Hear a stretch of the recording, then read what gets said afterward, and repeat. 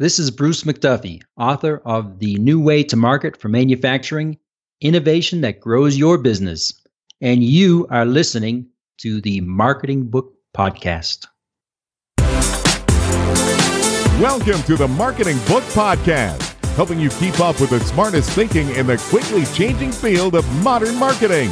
And now, here's your host, Douglas Burdett. Hello, thanks for joining me on the Marketing Book Podcast, which was named by LinkedIn as one of 10 podcasts that will make you a better marketer.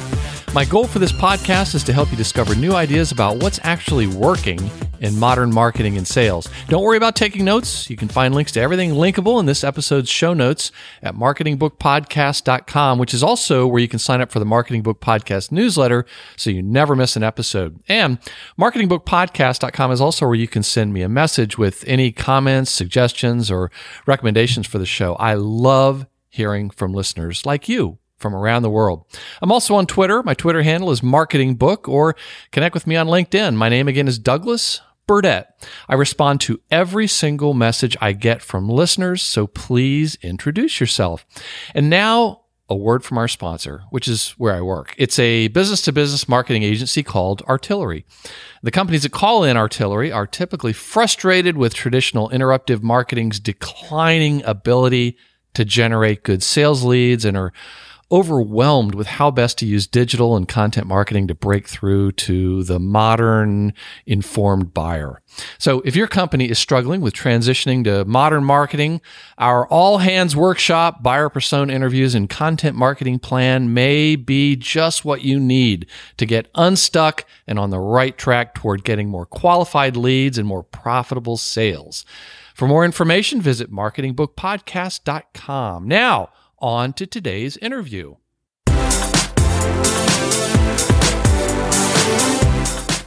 Today we welcome Bruce McDuffie to the Marketing Book Podcast to talk about his book, The New Way to Market for Manufacturing, Innovation that Grows Your Business. Bruce McDuffie has been in manufacturing, marketing, and sales for over 20 years. He has been a field salesperson, a global marketing director, and is now an independent consultant focusing on helping manufacturing organizations get their growth on with modern marketing. And he is an engineer by training. He has an undergraduate degree in civil engineering and an MBA. And interesting fact, Bruce once served as a U.S. Navy officer. Bruce, congratulations on the new way to market for manufacturing, and welcome aboard the Marketing Book Podcast. Permission to come aboard. Yes. So you're the very first U.S. Navy veteran to be on the Marketing Book Podcast. But before I give you grief about being in the Navy, what I want to do is mention that this episode will publish on Manufacturing Day, which in the U.S. is October 6th. And for more details on that, you can go to mfgday.com. And a word to the listener who might be thinking, I don't work in manufacturing. This isn't going to apply to me. I beg to differ. While the topic of the book is about marketing for manufacturers, this book is a terrific marketing book, and it goes way beyond manufacturing. If you're in any kind of B2B or services manufacturing, the problems and solutions that Bruce talks about in this book will apply. So hang on, and you'll see. Now, Bruce, I should say that you served in the Navy and you were stationed in Hawaii. So I know that at Pearl Harbor, and I know that people just hated having to live there. So do you get a lot of grief about having served in Hawaii, coming from cold New Hampshire? Not really, Douglas. People may think that, but they don't say it. And I think they have people understand when you're deployed on a ship, you don't spend much time at home. That's so right. I think they get that. But yeah, it was a beautiful place to live. We lived there for 3 years. My first two sons were born there in Hawaii, and saw a lot of things. And it was kind of hot for a New Hampshire kid like me, but it was great. Okay. Well, I've never been to Hawaii, but one of these days I'll get out there. You should go. Yeah. You got to go. Yeah. So let me start with just one excerpt from the book, and then we're going to get into it. Those manufacturing companies that ignore the new reality of how their customers and prospective customers go through the buying process without the aid of a salesperson until the very end of the process will lose market share to those who are willing and able to embrace the new way strategy. This is not your grandfather's or even your father's marketplace, where customer development relied on personal relationships from the very start of engagement.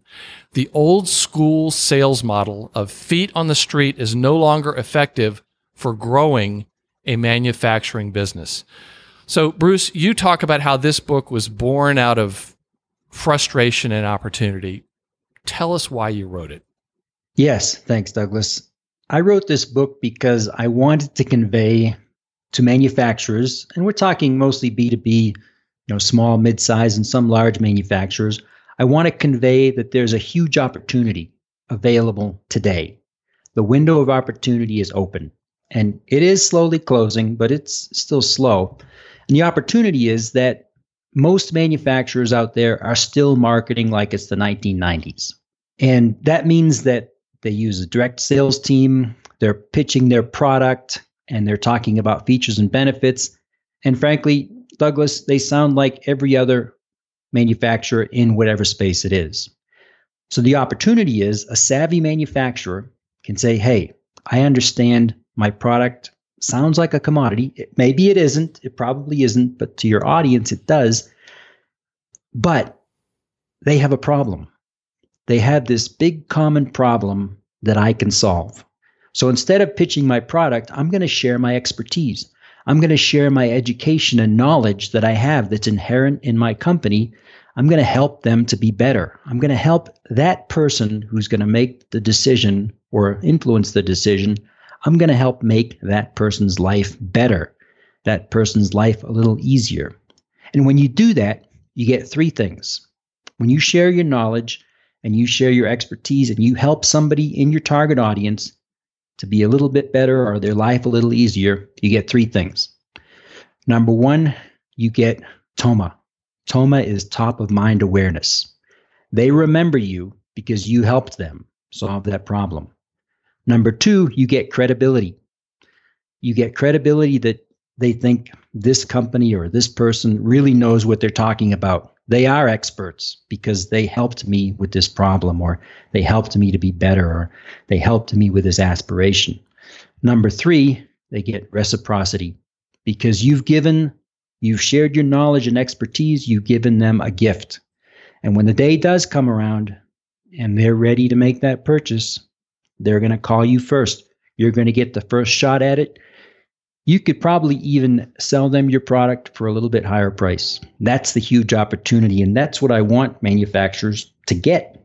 Now, Bruce, in the book, you say that, your experience is that manufacturing is typically near the end of the line in adopting marketing technology and new marketing strategy and tactics and ideas and pretty much anything to do with marketing. In fact, you say that a lot of manufacturing companies still operate their sales and marketing departments as if the internet did not exist. Yeah. Why is marketing undervalued and underutilized in so much of the manufacturing sector? Not only is it undervalued and underutilized, it's unappreciated. And I dare say that manufacturers, they don't like marketing. I've talked to some manufacturers start to talk about marketing strategy and positioning and value propositions and all that academic stuff. I get rolled eyes, Douglas. Now, why do they not like marketing, even if a member of their tribe, a civil engineer like yourself, is explaining it to them? I think the main reason is that manufacturers have not had to use marketing. Now, when you ask a manufacturer, how do you define marketing? They'll usually say, well, those are the folks who set up our trade shows, create our brochures, maybe tweak our website. That's what they think marketing is. And when you start to talk about, strategy and, again, terms like value proposition and target audience and pain points, they don't get it because they haven't had to. Think about manufacturing in the Industrial Revolution and all the way up until about the 1990s. You just had to have a good product. So somebody invented a product or decided to make a product, and they sold it based on their personal relationships within their community. Then maybe they hired a couple of salespeople to go out and do the same thing they were doing. That was before people could look things up on the internet. I remember, Douglas, I was a bag-toting salesman for years. And this was back in the late 80s, early 90s. And I was taught I took a sales class, was called Sandler Sales. I think they're still around. I took that too. Yeah, so you know what it's about. Yeah. And they taught us. It's a Sandler submarine, in fact. Yeah, flooding the compartments. Yeah. And we were taught then, right, you're the salesperson, you have the information. Mm-hmm. Use that information to get your prospect to do something. So the prospect had to come to the salesperson to learn the information. They don't have to do that anymore. Now the information is readily available on the website. That's the huge difference. So what is it then that prompts a manufacturer to look at things? Is it serious trauma to their business? What for those that have adopted it, and I get the impression it's still a minority of manufacturers, and not just manufacturers, to be honest. What is it that prompts them to realize that by sharing content and being helpful, getting found online is the way to go? What gets them over that status quo? Usually it's the lead flow, sales pipeline. I've got a client that I started with a few years ago, and they manufacture an electronic measurement instrument. And when I first started talking to him, he said, my lead flow has dried up. All the things that I've been doing to get leads doesn't work anymore. I need to get more leads. How can I do it? And then I can share the philosophy or the strategy about you got to get TOMA, credibility, and reciprocity, and here's how you do it, by sharing your expertise. And that's usually the trigger point, Douglas, is they're just not getting leads, and sales aren't growing like they want to, and the business just isn't flourishing like it used to. Yep. No pain, no sale, right? That's exactly what they say at Sandler. So when they're in pain, they listen to Bruce. Got to find the pain. That's right. That's right. So one of the things in your book that I just, I loved it, but it was also, as I read it, I felt better because I thought I was taking crazy pills because so many companies are obsessed with their own products. Yeah. And you talk about how perhaps manufacturers are the king of the product culture. Explain more about that and why it's so prevalent with manufacturers. Sure, the product culture. And this is really, you can't help it. If you work for a manufacturing company making a product, or any company making a product, you got to love the product, right? Because of that product, you have a job. Because of that product, you can pay the bills. And the product supports everything. So you want to love the product. But it's probably a good product too. I'm sure it's a great product. Yeah. And you've been selling it for years, sometimes 100 years, that product's been being sold. But the difference is now you've got to think about it from the audience perspective. With the internet, with globalization, your audience thinks your product now is a commodity, especially if you say things like, we have the best, highest accuracy, we have the best quality, we have the best lifetime, we have all these we have the best of, or we're the best of. All the other competitors are saying it too. Mm-hmm. So the difference is you can't rely on your product features and benefits anymore. But that culture of the product, it doesn't allow it. Because if you're a marketing director, you go to your CEO and say, hey, we learned that we have to start growing the business, but we don't talk about the product. We have to talk about our expertise. The CEO is going to kick you out of his office unless you're ready to explain the strategy behind it. Mm-hmm. That culture product is huge, and it's a huge hurdle for people to adopt, manufacturers to adopt this new way to market. So talk about some of the ways that you can get over that hurdle in terms of using language the management understands. Yeah, that's very important. And a couple of ways to do it. One, an easy one, is if a marketing director and you want to promote this new way to market, which means sharing expertise and sharing knowledge and not pitching the product, at least to get awareness, ask the CEO or the CFO or someone on the leadership team, say, how do you make a considered purchase? You went out and bought, maybe the CEO is a big road biker. Say, okay, CEO, when you went out and bought your last road bike for $5,000, how did you approach that? And he or she will say, well, first thing I did is I went on the internet. I Googled it and I looked for whatever the term is, a lightweight, titanium, whatever the bike is. Say, there you go. Why aren't we approaching our audience with that type of information. If they're out there searching, just like you are, why don't we approach it that way? And that usually turns on a light bulb. A more direct way to do it is to do a comparison. If you promote your idea, say, I'm going to prove it to you, CEO or whoever it is, and I'm going to do a test. We're going to promote our product. We're going to take an ad out in front of our target audience. We're going to promote our product, features and benefits like we usually do. And then we're going to, at the same time, we're going to promote a piece of our content, a piece of our knowledge. Maybe it's an ebook or something you have that's available that shares knowledge and solves a problem. Put them in the same venues, same spot on the, whatever it is, the digital ad or the newsletter, compare them. And it blows everyone away. Douglas, I did this with a company when I was a marketing director, and I was trying to pitch this, I was trying to pitch the idea, and I said, let's test it. So new product launch, put it out in a publication called Global Spec. You probably heard of them. Got in front of 500,000 people. That was the exposure. The product ad got about 75 clicks. Not much, but that was typical for a product promotion. The knowledge-based ad, which was this was also a company that did measurement instruments for humidity. Mm-hmm. And the knowledge ad was theory, terms, and tips for humidity measurement. Got 1,600 clicks. Huge. And that'll happen every time. Anytime someone does a comparison like that, boom, you've got it. Webinars the same way. Can I tell one other story? Do we have time? Please, yeah, absolutely. And then I want to ask you to talk about 97 and 3. Go ahead. Okay. Okay, good. This other company I worked with, they make digital meters, meters that take readouts from level gauges in these huge 100,000-gallon tanks. And they were doing webinars already before I started working with them. And they would do a product webinar. And I said, how are your webinars doing? They said, oh, pretty good. How many people do you get? We usually get about 10 people to show up at a webinar. I said, oh, okay. I said, would you like to have more? They said, sure, we'd love to have more. So I told them about sharing knowledge and engagement. And they said, okay, let's give that a try. What should we talk about? And I said, check with your technical support desk, see what kind of questions they get. They came back and said, well, we get a lot of questions about 4 to 20 milliamp current loops, which is a type of power and signal that's used on these meters. And they said, but everybody knows about that. That's just simple. It's a couple of screws and a couple of wires.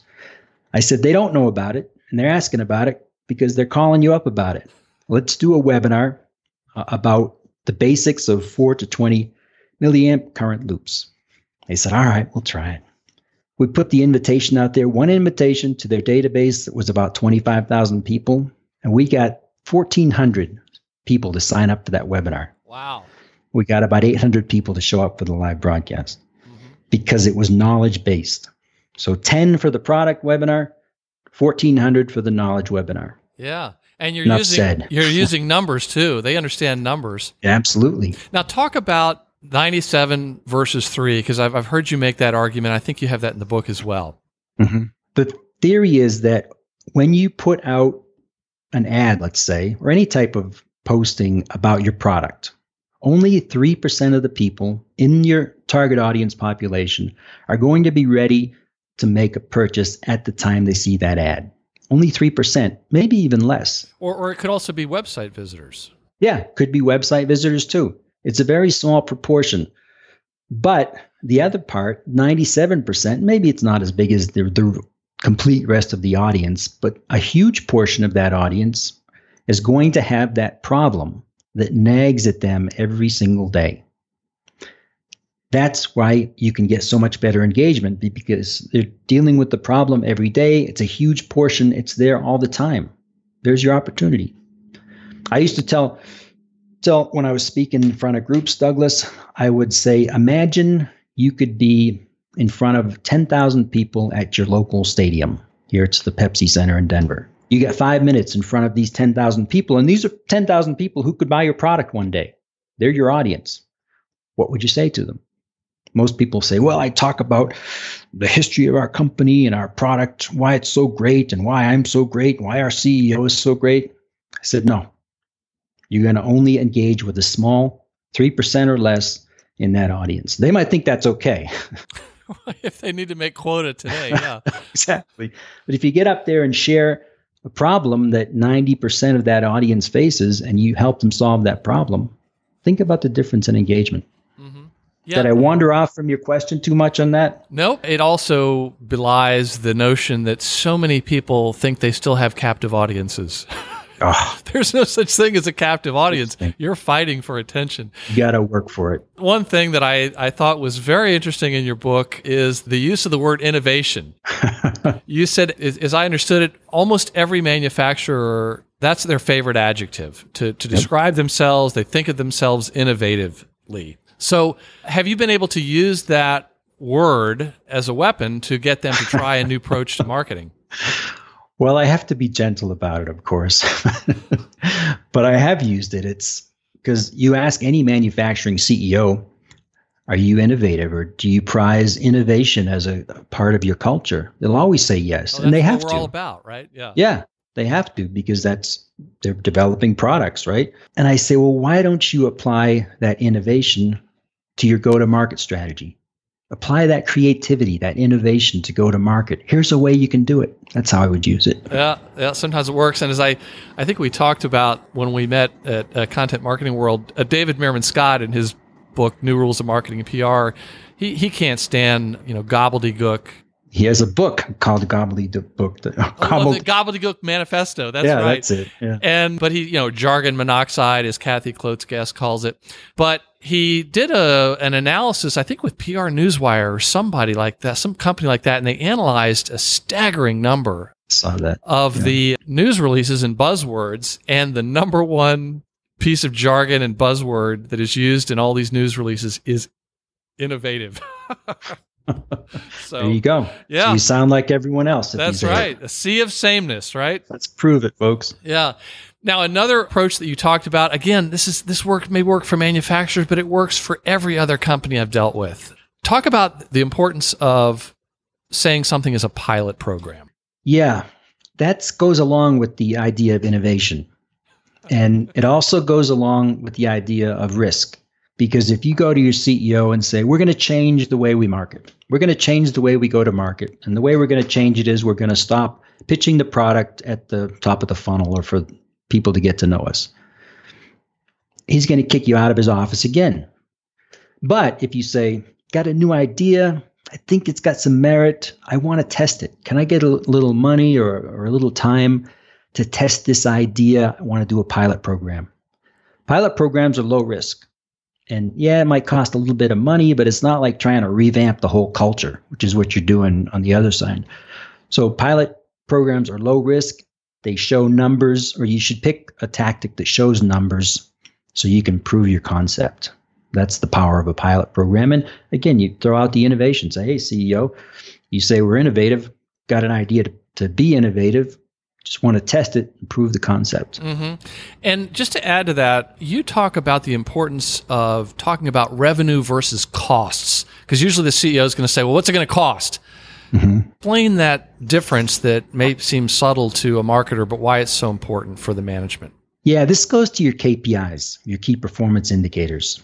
And marketers, we love KPIs. We love to talk about our email open rates and click-through rates. We love to talk about our likes and our follows and we even like to talk about cost per lead, cost per 1,000 impressions. That's kind of our marketing jargon. But when you're talking to the C-suite, if you talk about that stuff, you're killing yourself, especially if you say cost per this, cost per that, because when the day comes around, CEOs maybe got to make some cuts. He's going to think, oh yeah, those marketing guys, they're always talking about cost. So we'll cut that cost. Yeah. So what you got to make sure you do to get the attention of the C-suite is talk their language. What does the C-suite want to talk about? They want to talk about revenue. They want to talk about sales pipeline. They want to talk about opportunities and opportunities closed. Give them that. Talk about how your marketing strategy is going to increase revenue, or how about net contribution to revenue, or about revenue per activity, or talk about revenue per lead instead of cost per lead. It's a subtle difference, but it makes a huge difference about the perception leadership has about marketing and the marketing team. And you talked about you're not overtly trying to change the culture, but you are actually. And I want to quote one other excerpt from the book is you say, the new way is not a 6-month campaign. It is a cultural pivot away from product focus and self-centric marketing to freely sharing expertise with everyone in the target audience without pitching the product. Now, Amen. So as it relates to creating that content, I would like you to explain the sweet spot of engagement, because I think one of the next questions from management or the sales, what is this content? What are you talking about? Are you talking about creating more content about our products? Explain the sweet spot of engagement. Yeah, sweet spot of engagement. This is the picture of a Venn diagram. You've got one circle on the left, you've got one circle on the right, and then those two circles intersect. Circle on the left is your audience. It talks about their pain points or maybe even their aspirations. And when you're thinking about this, you got to think about it in the context of your expertise. And that's the circle on the right, is your particular, ideally unique, but it doesn't have to be unique expertise. And the intersection of those two things, the pain point and your expertise, that's the sweet spot topic.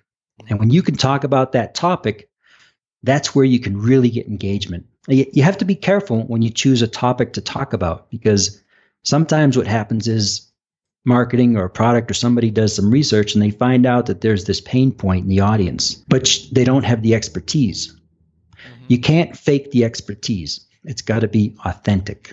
And when you find that topic, that sweet spot topic, you can make a lot of headway.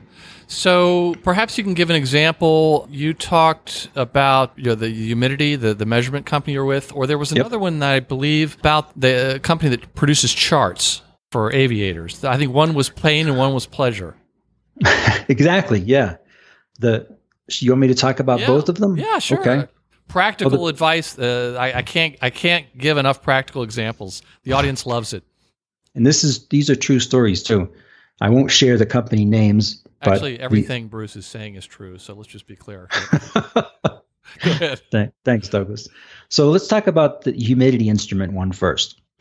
So this was a company, I was a global marketing director for one of the divisions. And I started off as the Americas director. That's where this story takes place.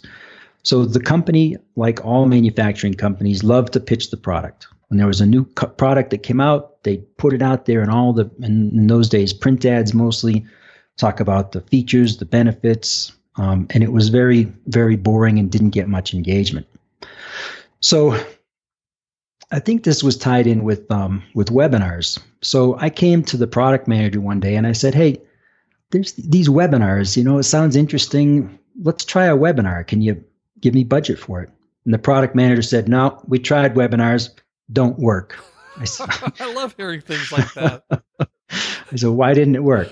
Well, we did it for our new product and only 5 people showed up. I said, all right. I said, well, how about if we look at it a different way? We're talking about the humidity instruments, the specifications, the accuracy.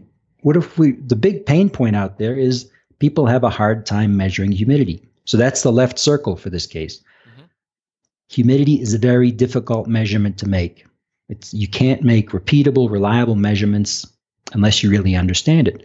So I said to the product manager, how about we educate the audience? We've got experts. We've got the best experts in the world on humidity measurement technology and the science of moist gas, which is another way to say humidity.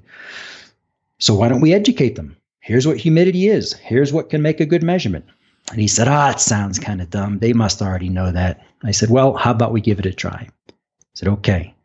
And that's where we did that webinar, basics about relative humidity, and we got a huge response. I think we got 800 people for that webinar right off the bat. Wow.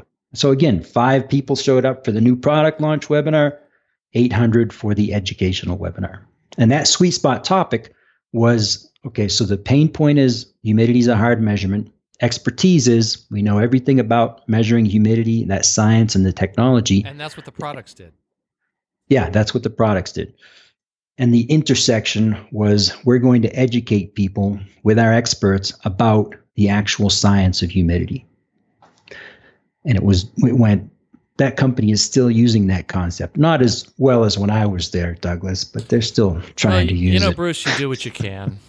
But talk about the aviation one too. Yeah, this one's actually a little more fun. This is a company I worked for that printed aviation charts. So pilots go up in their small airplanes or even the big airplanes. They got to have a chart so they know how to get from one place to another and the safety and where to land and all this stuff. So, and they actually printed these charts. And one of the segments was the general aviation segment, which is the folks who go out on the weekend, get in their Cessna and fly around for fun. They needed to have a chart too. But this company had a hard time engaging with that group because they were perceived as for the big airlines and bigger business aviation and stuff. So they said, we really want to get in front of this group, general aviation. I said, okay, let's talk about it. What have you done in the past? I said, well, we've done print ads and some social media. I said, all right, let's move on from that. I said, tell me about the audience. And they said, oh, these people in the audience, they love to fly. They love to talk about flying. They love to talk about how they're the best pilot there is. They're just so passionate. I said, okay, they're passionate about flying. That's the left circle. Flying is their passion. How can we help them enjoy that passion more, was the question, with our expertise. They say, well, let's see. We know everything about reading a chart. I said, all right, can you help them to enjoy their flying more by helping them to be better at interpreting charts? I don't know if you've ever seen one of these, what is it called? Visual flight, VFR charts, Douglas? They usually don't allow me in the cockpits of the planes I fly in, but these charts, they have little tiny details, like a circle with lines out of outside of it. Mm-hmm. I've seen those at at this little airstrip, and it can mean the difference between lights being available for a night landing or no lights being available. It's tiny, tiny details. So they said, yeah, we know everything there is to know about VFR charts. I said, all right, let's do a webinar about how to read a chart. And they said, well, obviously they know how to read a chart because they've got their pilot's license. I said, yeah, but this will make them better. And these charts are really detailed. Let's try it. So we put together a webinar series about how to use these charts from even started from taxiing out to the runway, to the takeoff and getting up to elevation, to the actual in-flight portion, and then to the landing portion. Did a series of 5 webinars. They didn't think they were going to work. And they had done webinars in the past about the chart, but it was only about the chart, not how you can be better at reading the chart, which is a subtle difference, but a big difference. That webinar, that first one, I think got 2,200 registrants. These numbers, it's amazing. Isn't that amazing? Yeah. Even the CEO of this company heard about it, and he was saying, wow, how did you ever do that? So it got attention to the marketing team too, as being knowing what they're doing. So you've got passion on the left circle. They just love being pilot. They want to be a better pilot. They want to enjoy their time in that airplane as much as possible. Expertise in reading these charts. So the intersection was if we can help them to be more efficient at reading the chart, be better, get everything they need with quicker glances and so on, they'll enjoy that flight more. So that's what's the intersection, teaching them how to be better at reading the charts. So I want to ask you one last question specific to the book, and it's like almost all of these books I read, I find something and I say, you know what, I'm stealing that. I'm taking that idea. So it's there. That is the AFMS. Explain what the AFMS. I loved it, and I don't know why, we hadn't used it before, but it seems like it's so great for getting internal buy-in. Yeah, AFMS stands for Audience Facing Mission Statement. And the reason I said Audience Facing Mission Statement is because most corporations have a mission statement, but it's all about themselves. We're going to be the leading company, blah, blah, blah. And they're boring and terrible. And they usually have the word innovative in them. Innovative, leaders, all that. Best in class, cutting edge. You could write one right there. Right. So that's why I said audience facing, because when your mission is about the audience. So for the humidity example, the audience facing mission statement is we're going to help people in our target audience to make a better, more reliable and repeatable measurement of humidity. That's our mission statement. And this guides your content. It guides your strategy. It guides a lot of things about your marketing execution. That's why it's so important to make sure it's audience facing. And that's a big point I want to make, and I hope I made in the book, Douglas, is that you have to start thinking about the audience. Most manufacturing companies, as we talked about before, because of the culture of the product, they can't help think about their product. Mm-hmm. And when they put their messaging together and their positioning and their value proposition, it's just a description of the product. And this is the tough love here, folks. Your audience, the people you're selling your stuff to, they don't care about your product. I'll say it again. They don't care. They don't care about your product. They don't care about your CEO. They don't care about your company. They don't care about you. What they care about is what it means to them. That's the shift. That's the audience focus. It's with them. People always ask themselves that question, no matter what they're going to buy. Candy bar, a new car, a big, huge machine. They ask with them. They're asking themselves, what's in it for me? That's the question you got to answer. Mm-hmm. I've heard people say all your customers listen to the same radio station, WIFM. What's in it for awesome. me? I'm going to steal that from you.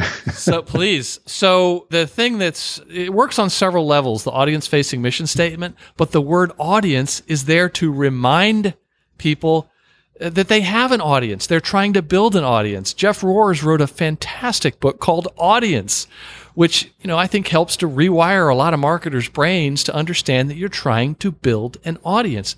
They will then buy from you, but you need to be working on growing that audience first. Right. And then they'll buy from you. So, Bruce, if readers took only one thing away from the book, what would you hope it would be?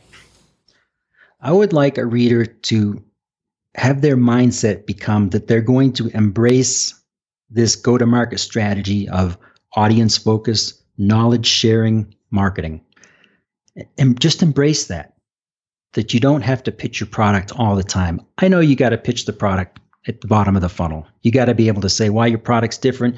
You got to pitch the heck out of that product. But it's at the bottom of the funnel, late in the buying stage.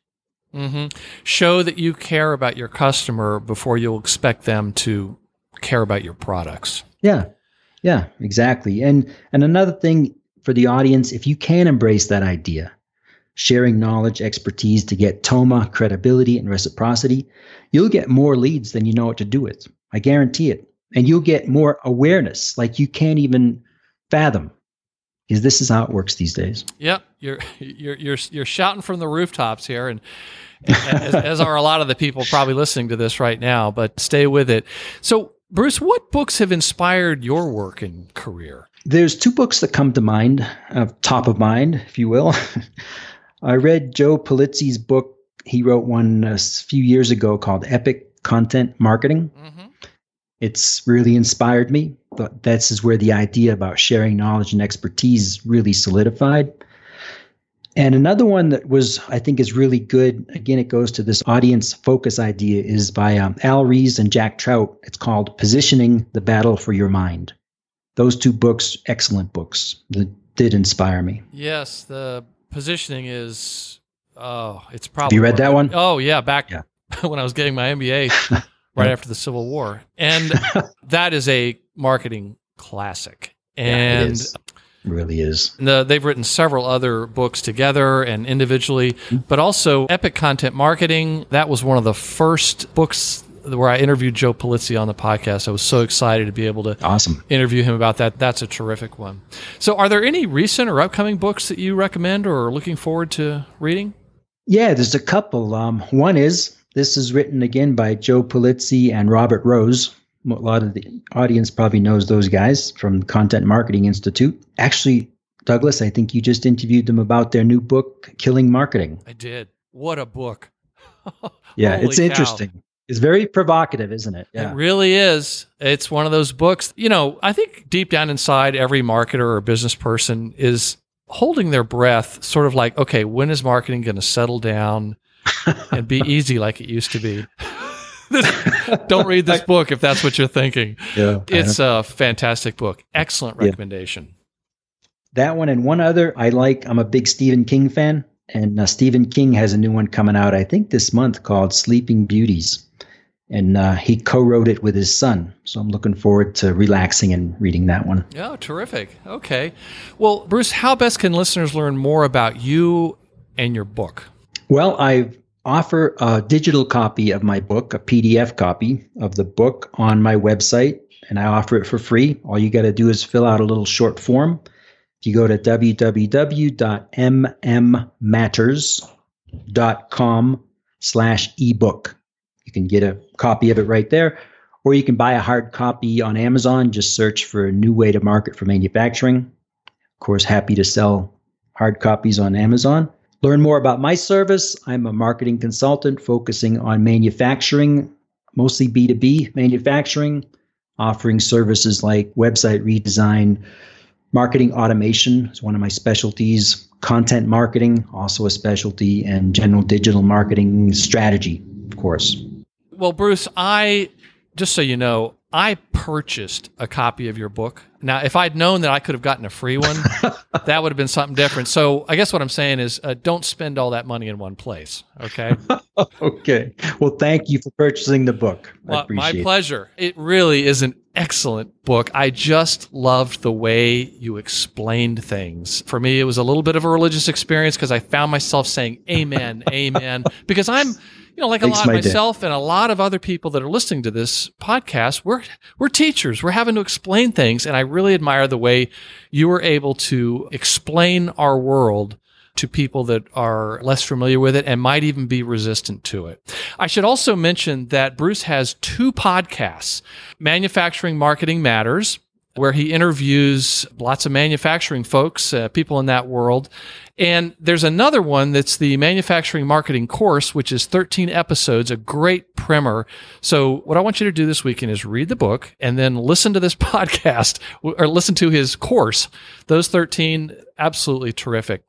So let me just close with one quote here.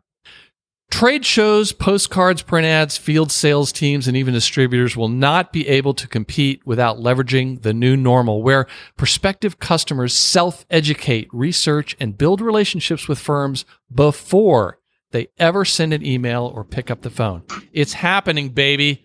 The train is leaving the station. The window is closing.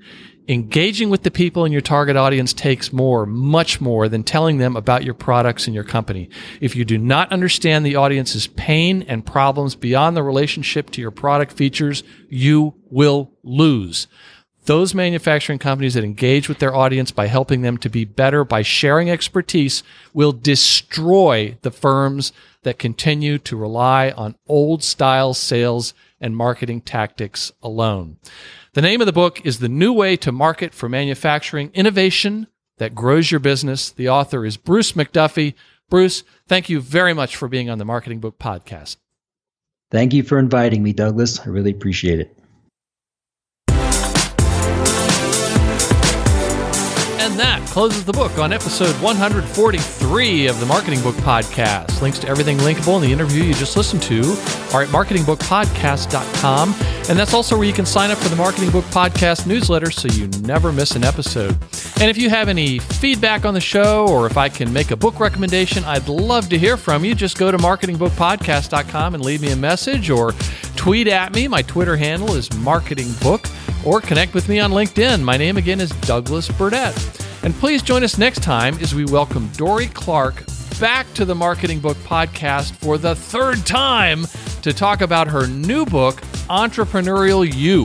Monetize your expertise, create multiple income streams, and thrive. Thanks again for listening to the Marketing Book Podcast. Did not exist. So what? Wait a minute, Douglas. Here, the train's coming by here. Sorry, it's gonna blow its whistle. There it is. I assume you can edit that out. They know that we're doing a podcast. This Valentine's Day, Dunkin's got the perfect pairings to show your love. So get down on one knee with a dozen brownie batter donuts and a Cocoa Mocha signature latte. Or make them swoon with a strawberry dragon fruit Dunkin' refresher with a Cupid's Choice donut. Are you ready for love? America runs on Dunkin'. Price and participation may vary. Limited time offer.